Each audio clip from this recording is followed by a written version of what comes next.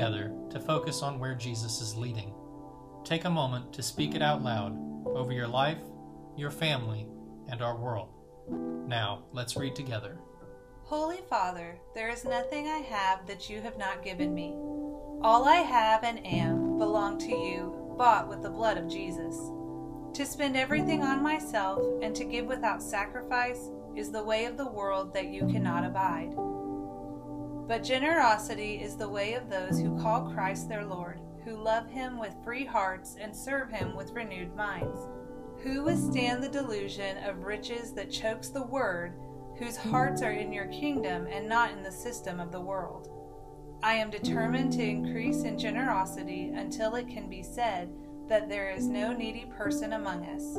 I am determined to be trustworthy with such a little thing as money, that you may trust me with true riches. Above all, I am determined to be generous because you, Father, are generous. It is the delight of your daughters and sons to share your traits and to show what you are like to all the world. Amen. Welcome to Faith Church. We're thrilled you are with us today in the room, and especially those online in your homes or wherever you may be at this moment. We're so excited today. Today we get to celebrate in water baptism. And all of our, this weekend, we have 6 different people going public with their faith in Jesus. And it's such a great time to celebrate. Most of those are happening in our next service, our 11 o'clock service. And so that's the way kind of the scheduling worked out today. And so you want to stick around and watch that, or on your way home, pull it up live and watch it. You're welcome to celebrate in that way. And then we even have one happening tonight, a small group. One of our Connect groups is gathering to baptize one of their participants of their Connect group, because they work on Sunday mornings. And so I love seeing these things take place. October has been said to be Pastor Appreciation Month, and I just want to say thanks for the outpouring of love, just not on our family, but for our staff. And I'm going to ask that you indulge me for just a minute, and those online and in the room, would you just kind of give a rousing applause to say thank you to our pastoral staff and those that serve. Man, we're so thankful for you. We'll honor you today. Honor you today. Well, if you have your Bibles, go with me to 2 places, Exodus 16 and Ephesians 4. Exodus 16 and Ephesians 4. And if you're like, I have no idea where that is, grab your phone, go to faithchurchks.org, click on the Sermon Notes tab. You'll see that little card there. Click on it. You'll be able to see all of the scriptures that we're going to go through today, as well as some simplified notes today. We've been walking through this collection of sermons that we're calling The Practice of Hospitality. And we're exploring, what does it look like to love your neighbor as you love yourself? And God gave his people 10 commandments that are all geared around loving other people better. God's people were about to embark on a 40-year camping trip, and they needed to learn how to be civilized and get along, right? How to not get upset and try to set fire to the tent next door because they were loud all night. Like, you had to learn how to not be selfish but be caring. You had to learn all of these ways in which to be civil with one another. How do you love one another? And these 10 commandments are helping us do that. Today we're looking at the one listed in Deuteronomy 5 verse 19, and it says this: you shall not steal.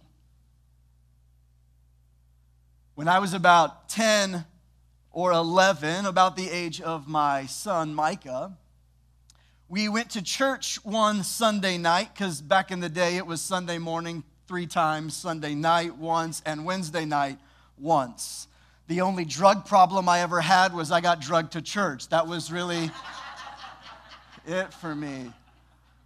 That's a good old preacher joke. I just recycle that one every once in a while. That's good. I have to make note of that. And this one Sunday night, there was a guest speaker at the church. It happened to be a family service, which was abnormal for our church. And there were some friends that I caught on the elevator up to where we were having service, and they said, hey, do you want to come sit with us? And I was like, oh, absolutely I do. Anything to not sit with my parents tonight would be fun. And Mom reluctantly let me go, and our church at that time was meeting in an auditorium on a college campus in Tulsa, Oklahoma. It's where I grew up. And so that night we found our seats, and right before the service started, we all slipped out. And we decided to go run around the college campus, trying to get onto the ball field. We knocked trash cans over. We did parkour before parkour was cool. I'm not sure we did it right, but we sure tried and had fun in the process. And we kind of ran wherever we wanted, roamed, ducking under security, making sure no adults saw us, and we just kind of had some fun on our own. And then as the night began to wind down, we decided to head to where the kids ministry would meet, the level where the kids ministry would meet. And I knew, because I was in kids ministry a lot and volunteered in a lot of different ways, even as a young child, I knew where the candy was. And I was just skinny enough to squeeze into where the candy was behind some locked doors. And so we snuck in, we got some candy, stole it, enjoyed it, ran around some more, and we knew about the time the service was ending, and we made our way back to our seats. Well, as we were heading back to our seats, one of the children's pastors saw us. And he said, hey guys, come here. And that was the beginning of my end. We got caught, and man, I stayed silent and quiet. They gave us the stares and ended up talking to our parents, and we ended up having to pay restitution. It was required in the moment. Some recompense was appropriate to kind of help repair the relationship, and we had to repay. We only stole some candy, one candy, and we split it. We tried, to not make it look obvious that we stole. But it didn't work. So we each had to repay 2 big Sam's boxes full of full-size candy bars. It was $40 worth of candy bars we had to earn and pay back. You shall not steal. Jesse James is one of the most famous or infamous, however you would like to look at that, thieves in American history. And as a boy, I remember actually being fascinated because we would travel to his hideout and we toured some of those places. I remember watching those shows. And as a little boy, I was really mesmerized by this character. And then Jesse James, if you're unfamiliar, he was somebody who robbed stagecoaches and trains, stealing jewels and gold and anything of value that wasn't his. And many of people in our day kind of romanticize his activity in stealing to be like a Robin Hood, this robbing from the rich to give to the poor. But that's not true. He robbed from the rich to keep for himself. That's really his MO. And I think in today's world, while we might not be robbing trains and stagecoaches, while you might not be stealing candy from church, there are other ways in which we rob and steal and nickel and dime our way to take things that don't belong to us as if they did belong to us, and we justify it as we go. Maybe we feel entitled to it. Maybe we just don't want to ask for the help. Maybe it's just easier to ask for forgiveness rather than permission ahead of time. And yet we find ourselves in these moments where in our own justification, we think it's for a good cause. And we think that the Robin Hood is a good approach. But I'm just going to take from somebody who has to help somebody who doesn't have. And that's just not a biblical framework for our lives. For a third party to take what doesn't belong to them to give to somebody who has need is not what we would call in Scripture generosity. In fact, the way of the world, the way of the system of the world is to steal what doesn't belong to them, and the way of God is to supply. In fact, John 10:10 says it like this: the thief comes to steal, to kill, and to destroy. And Jesus said, but I've come that you can have life and life to the fullest.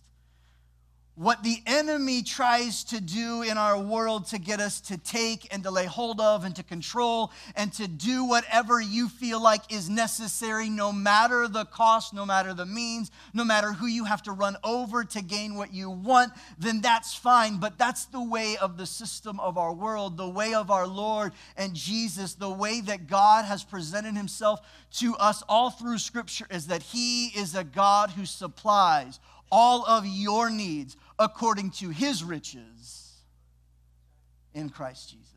It's a God who shows up on the scene and helps Abraham realize, Abraham, I know you feel the burden. I know I told you to do this. I asked you to do this. And you're trying to fulfill it in your own supply, but I am El Shaddai, the God who sees ahead and makes provision on your behalf. God supplies what you feel like you have to take because nobody else will supply it for you. I think it's important to realize that this command, you shall not steal, is actually about the principle of trust. Who do you trust? Who is your trust in?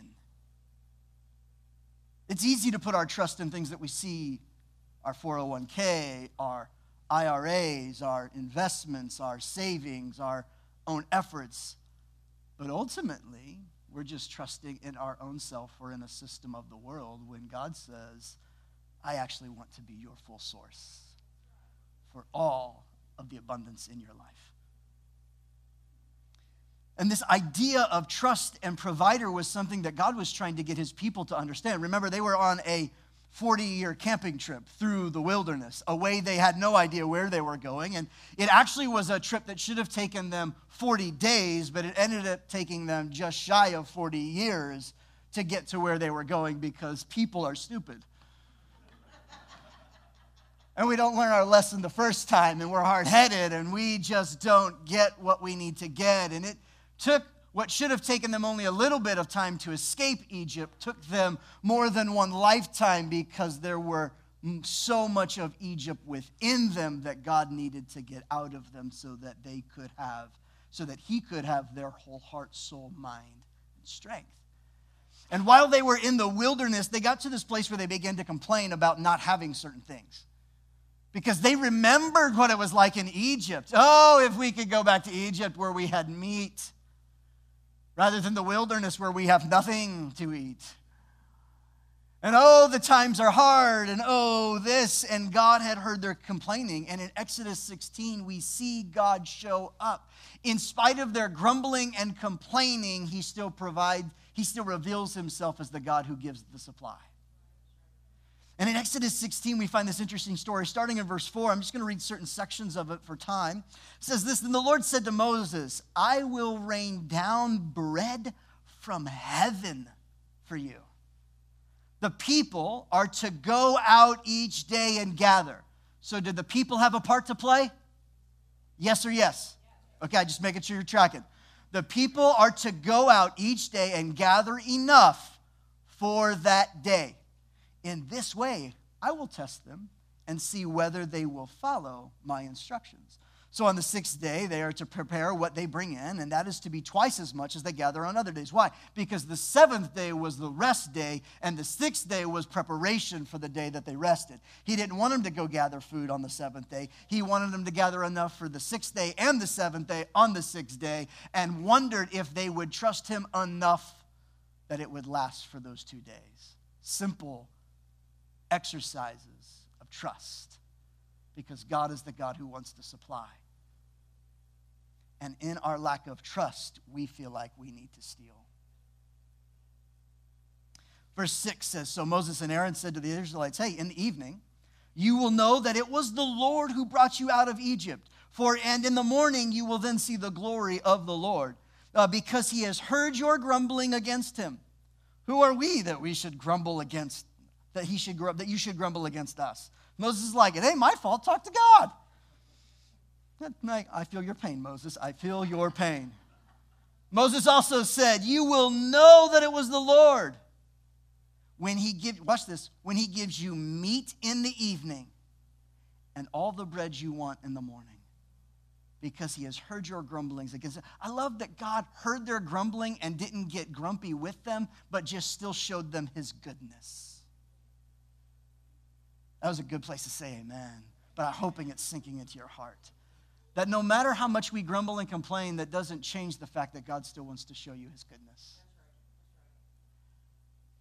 He goes on to say in verse 11, the Lord said to Moses, I have heard the grumblings of the Israelites. Tell them at twilight you will eat meat, and in the morning you will be filled with bread. Then you will know that I am the Lord your God, parentheses, who supplies what you need. Verse 13, then that evening, quail came and covered the camp. They didn't have to go shoot it. And in the morning, there was a layer of dew around the camp. When the dew was gone, thin flakes like frost on the ground appeared. And they said, they're great. Hashtag preacher jokes. Frost, flakes, makes sense to me. Then the Israelites saw it, and they said to each other, what is it? For they did not know what it was. And Moses said to them, it is the bread the Lord has given you to eat.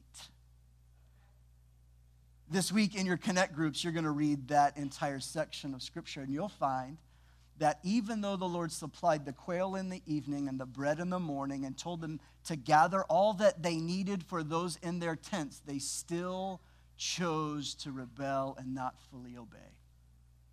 Even when they saw it with their own eyes, God, then I'll trust you. Oh no, they saw it with their eyes and still weren't sure they could trust him. Friends, I came to tell you today, God can be trusted.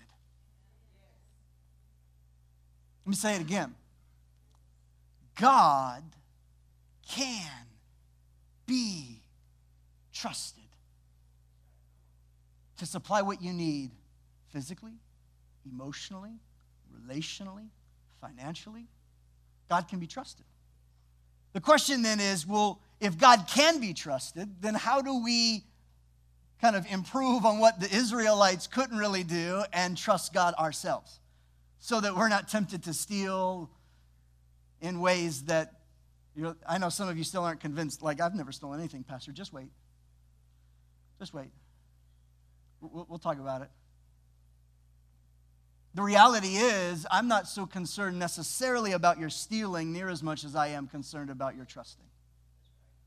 And God can be trusted. So how do we trust God today? What does that look like? What does it look like to obey this commandment not to steal and instead trust God to supply? How do we follow through on this command not to steal, but instead trust God to supply?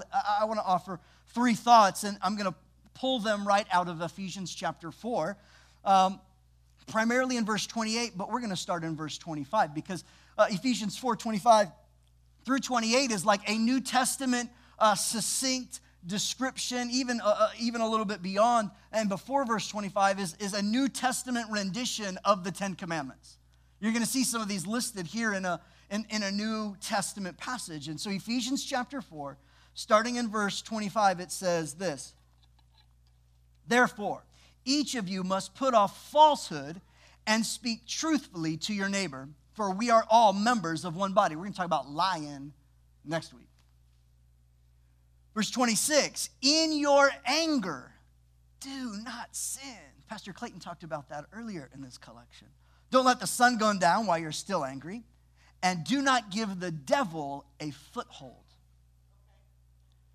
Verse 28, and anyone who has been stealing must steal no longer, but must work, doing something useful with their own hands, that they may have something to share with those in need.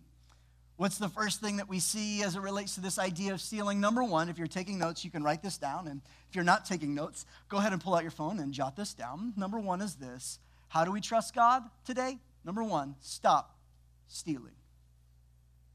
Stop stealing. Anything we do in our life that we feel like we need to sneak to accomplish, hide and not talk about anything that we need to be, quote unquote, stealthy about in our lives is something that maybe we ought to examine a little more carefully. The root of the word stealth is the word steal.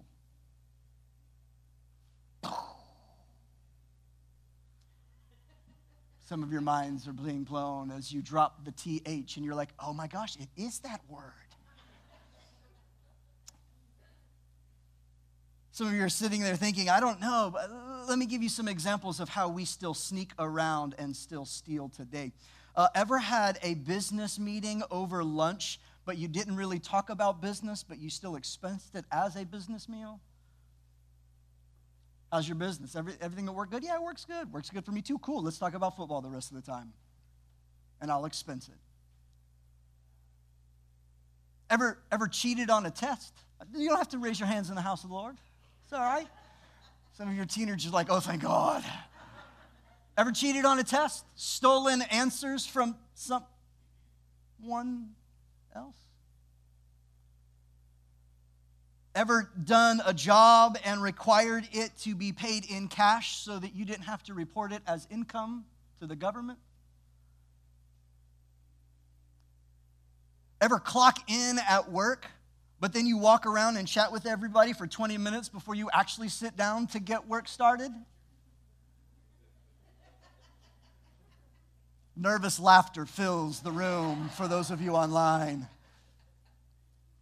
Ever take long coffee breaks and long lunch breaks and long bathroom breaks many times a day so that you can catch up on social media and check your fantasy football leagues? All the while staying on the clock. Because again, it's easier just to ask for forgiveness than get permission.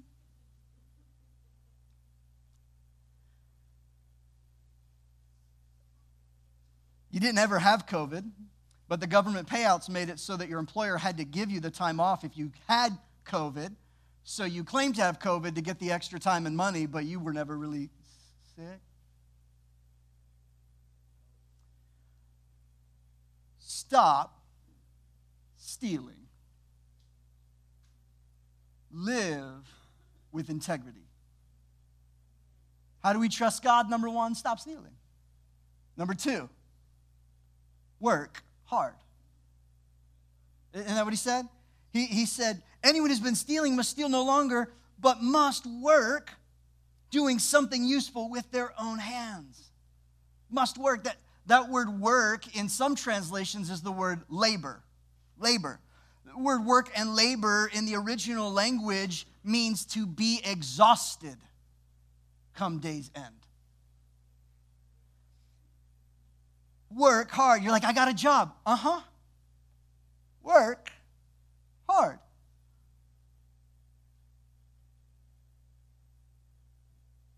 Sometimes, and let me back up. Most times, God's provision and supply doesn't look miraculous like bread on the ground. It looks like the mundane routine of diligent work. Oh, I just need. What skills do you have? What abilities do you have? What passions has God given you? Much of what you need, He's already given you. It just comes in seed form, which requires you to work it into the ground of your life in a good way. Colossians 3:23 says, whatever you do, work at it with all your heart as working for the Lord, not human masters. In other words, don't look at your job as I'm working for the man and making someone else rich, and I don't really get to see any of that, and it's not fair, and that's why I take long coffee breaks, because they don't really give us true breaks, and they don't give us the right benefits, and they don't really... You're not working for them anyways. If you're a follower of Jesus, we have a different King and Judge whom we answer to. And we are working for Him and His pleasure and His ways, not anyone else. So you're not teaching kids for your own pay and benefits. You're teaching kids because they belong to God, and you are stewarding what God has placed in your hands. You're not working construction because it has to get done and nobody else will do it and nobody appreciates what you've done and everybody complains about it not being right anyways. No. You're doing it because God has given you a skill and a craft, and you're honoring Him with everything He's put in your hands to do. Work hard. God blesses our hard work. There's something about it. We think that hard work and labor were a result of sin and the curse. They're not. Work and labor were always a part of God's plan. Before sin entered the world, He gave Adam a J-O-B. And God said it was good. God said it was good. It was good for him to work. It was good for him to work with his hands. It was good for him to create. It was good for him to get into the soil of the ground and cultivate something. It was good for him to end the day feeling like he gave something away. And he participated in the stewardship of life. God blessed it.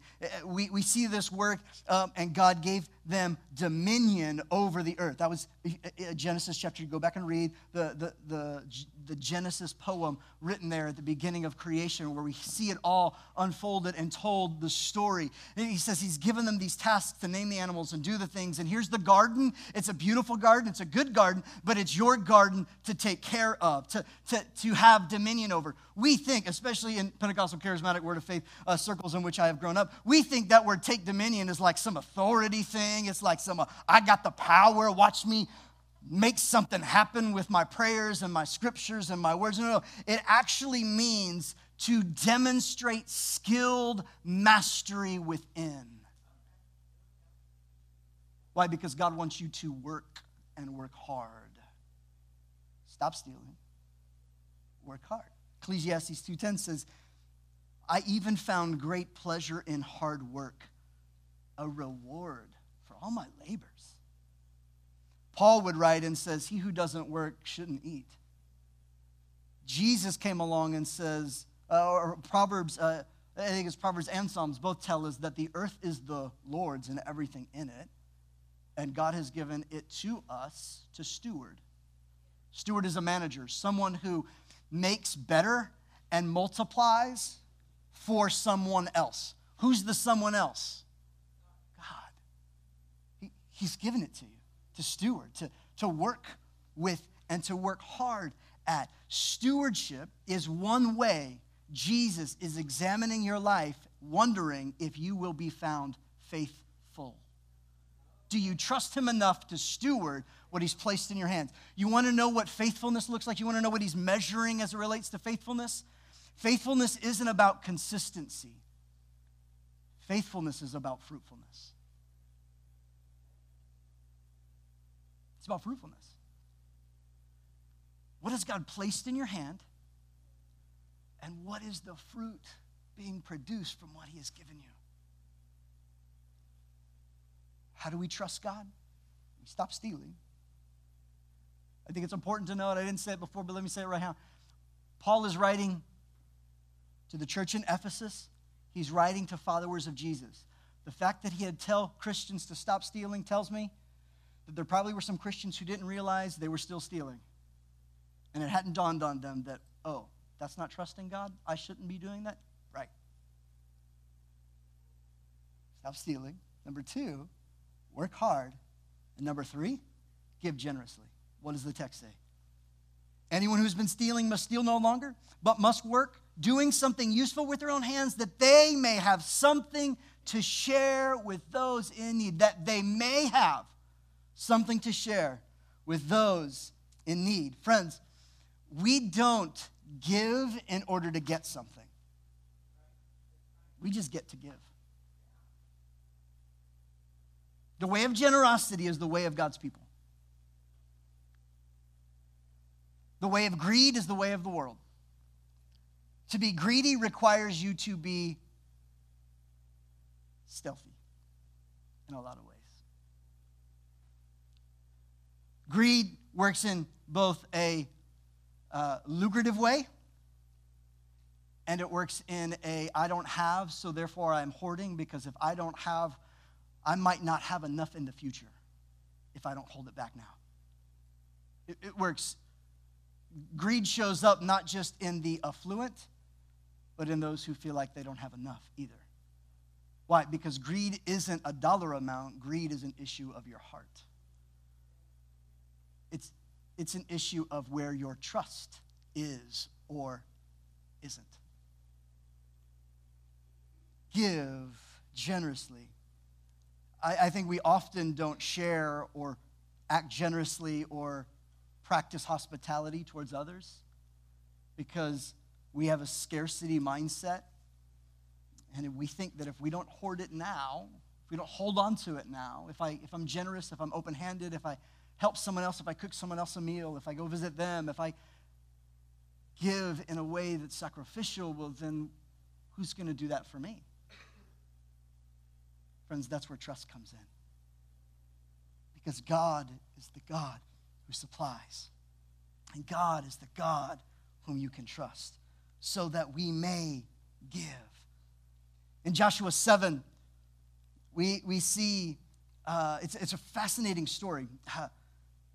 God had sent Joshua and the children of Israel. They had finally reached the promised land 40 plus years later, and they crossed over. They marched Jericho. Jericho fell, and one of the things that God told them was Jericho is the first city that you're conquering, and therefore, because it's the first city, it belongs to God.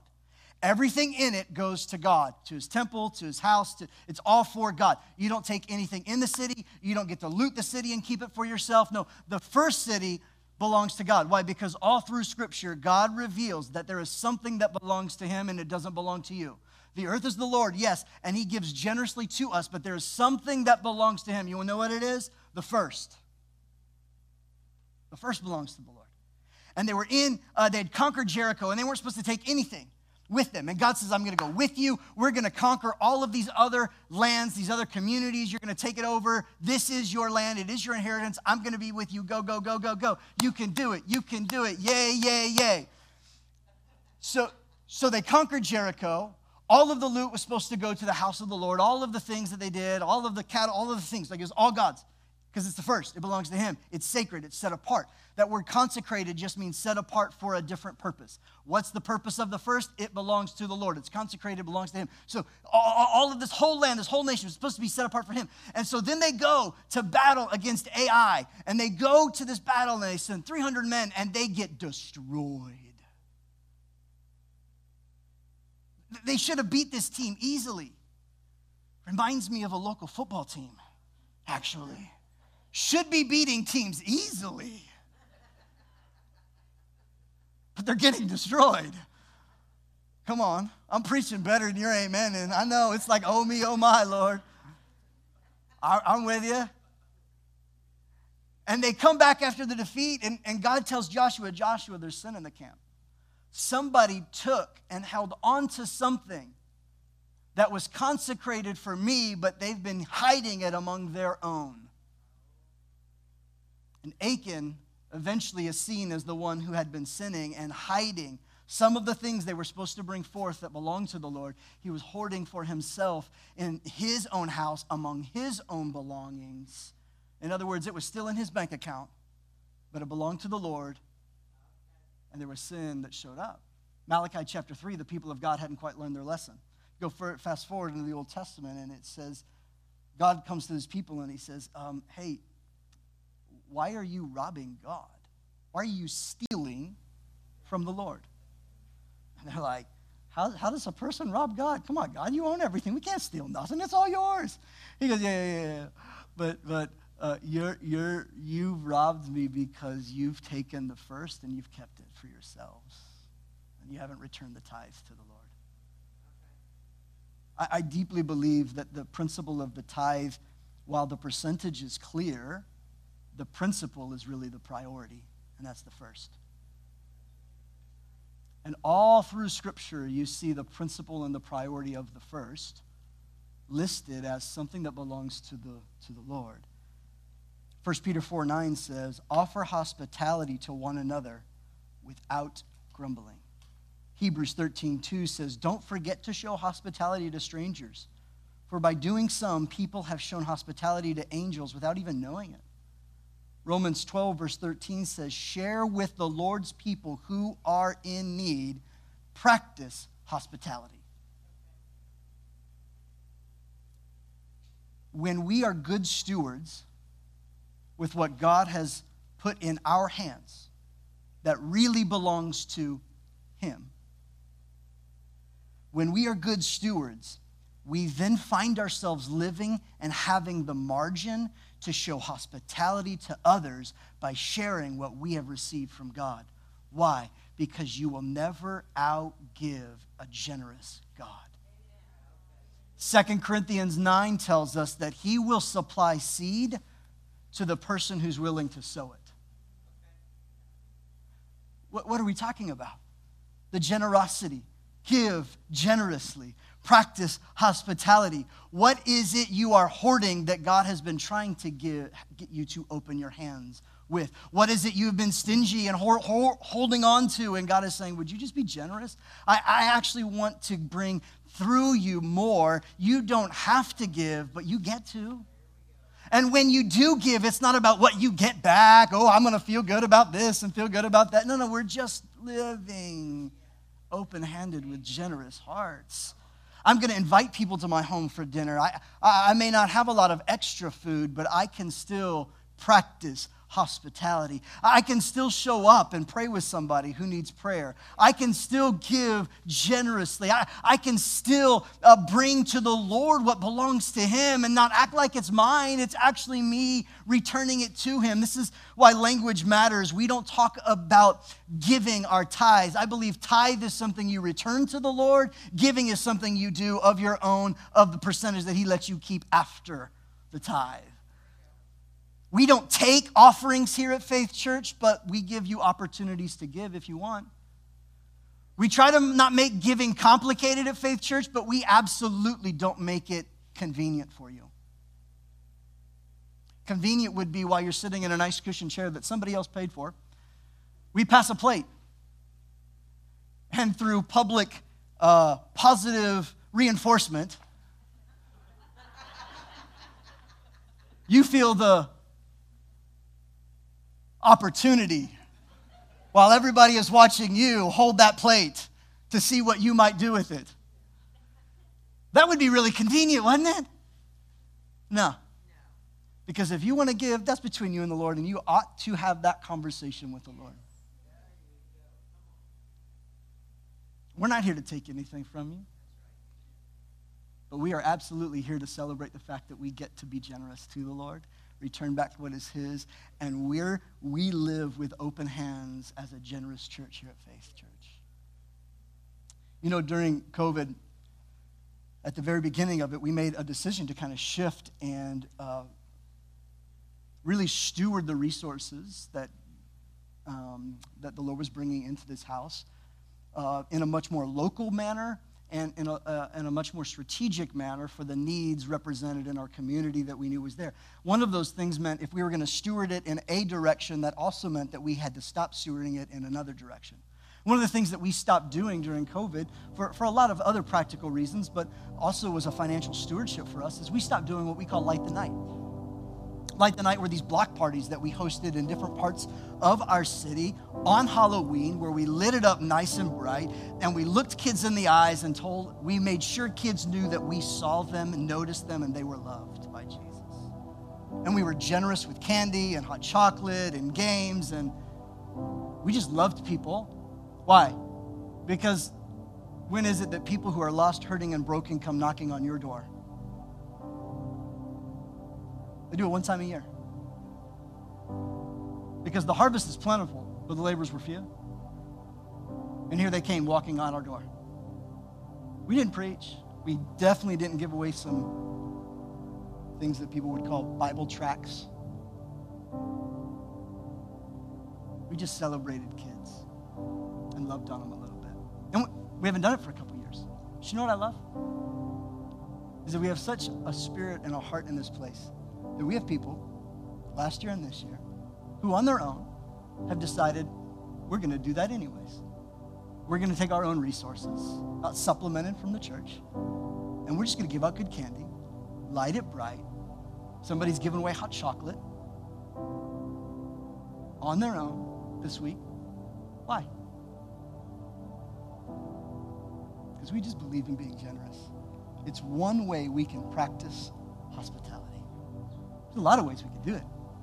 But at the end of the day, we recognize that when we are good stewards, the Lord knows He can trust us with more, and we find ourselves with more margin, which gives us the ability to serve others better and more.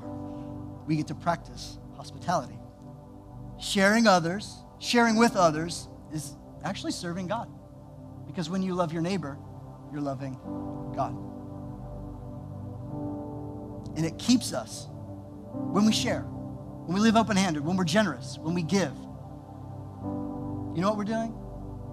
We're telling God we're serving Him, and we're telling greed we're not going to be your slave anymore. Generosity is the antidote to greed that naturally grows in our hearts. It's the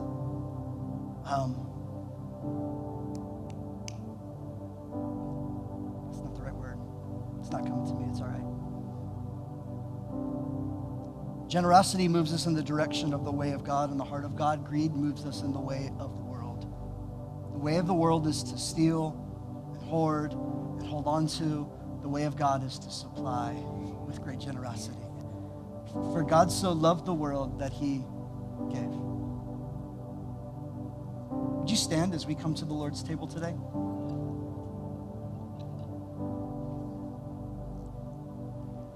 If you would, go ahead and at home and here in the room, go ahead and get your communion elements ready. Kind of peel back that first plastic layer and grab the bread, and then you can grab the second layer, open it up, and have the juice. And just, if you would, hold on to those, and we'll take them together here in just a minute.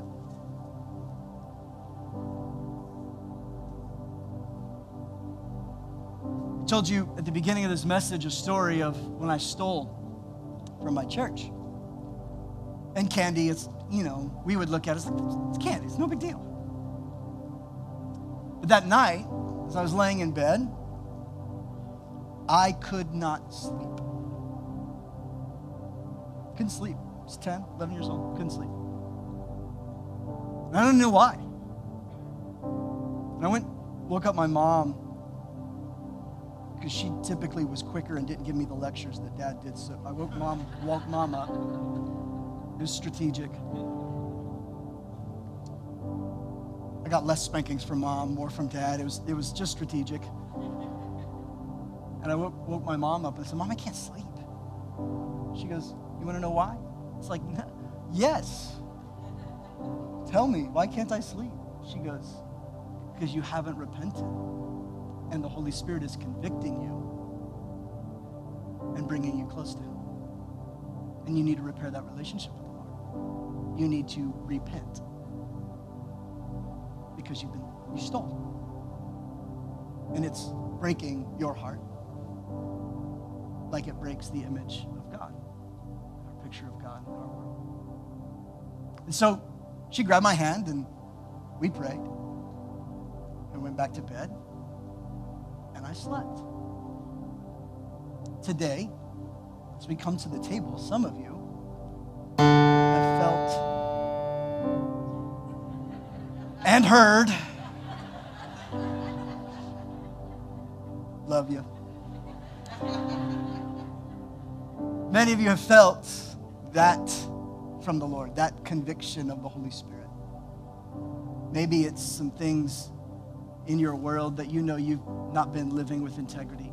Maybe it has to do with generosity. The Holy Spirit's He's speaking to you. And today, it would be right for us to pause and say, Holy Spirit, I'm sorry for that. I've robbed X, Y, I've stolen X, Y. Would you forgive me? I repent today. Would you bow your heads, close your eyes? And just ask the Holy Spirit, what are you saying to me today? The Holy Spirit brings conviction not to condemn us or shame us, but to bring us back to relationship with Jesus, who wants to supply all of the things that you need. Maybe there's been an area of trust that you know you haven't been trusting, and he's asking you to trust him again. Just take a moment and respond before the Lord today.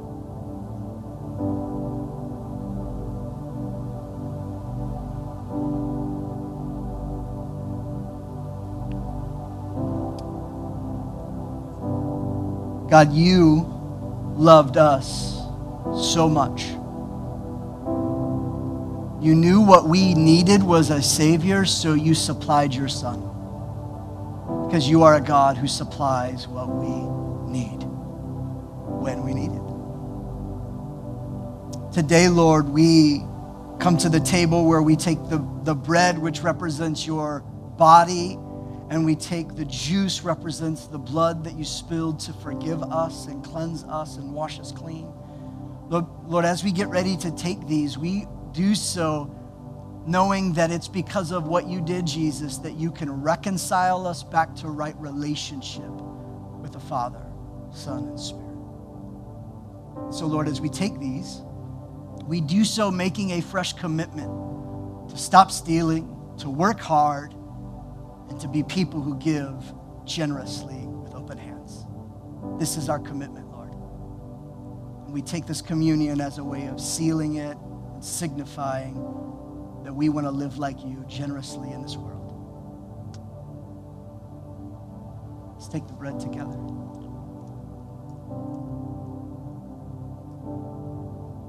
Now the juice.